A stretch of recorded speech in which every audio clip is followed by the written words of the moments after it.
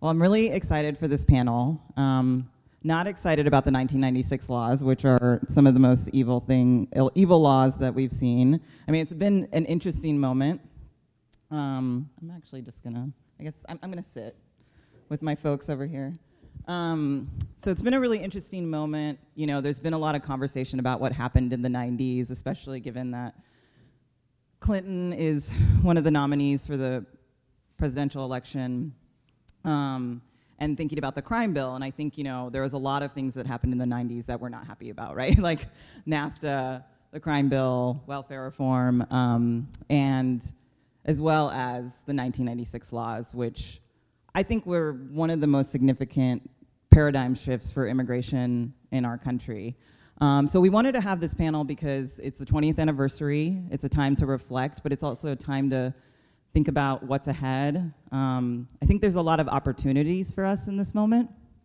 And so I'm excited to not just depress us with how horrible the 96 laws have been, but also to look ahead and think about what is the system that we really want, and what could our world look like if we really had migrant justice. And something for y'all to know, for folks who are a little bit newer to DWN, so 96 was when both of these policies were passed, which Alina will go into in detail in a second.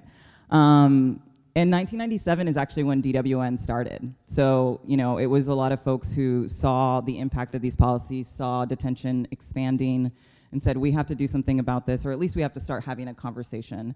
And so, so it's a particular moment that really led to the beginning of Detention Watch Network, and we've come a long way since then, and now we're really in a place where we say we don't believe in any detention whatsoever. So I think that's going to be our hope in this conversation, to really think about how do we get there, despite the fact that we have policies like mandatory detention and mandatory deportation. So I'm going to introduce our panel. I'm really excited to have these folks on here. So I'm going to start with Alina Das, who is based in New York, and she's an associate professor of clinical law at New York University School of Law, where she is co-director of the Immigrant Rights Clinic, yay, co-directors, and represents immigrants facing deportation and detention. In addition to her litigation and advocacy work, Professor Das teaches and writes about deportation and detention issues, particularly at the intersection of immigration and criminal law. And then our next panelist is Abraham Paulos, who's the executive director of Families for Freedom and also a steering committee member.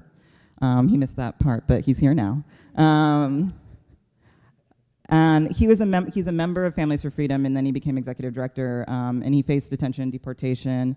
He's still at risk of deportation, and his experience moved him to aggressively advocate for others. Abraham is an Eritrean refugee, born in Sudan and raised in Chicago. He is a graduate of George Washington University with a degree in international affairs, and is currently finishing a master's in human rights at the New School University.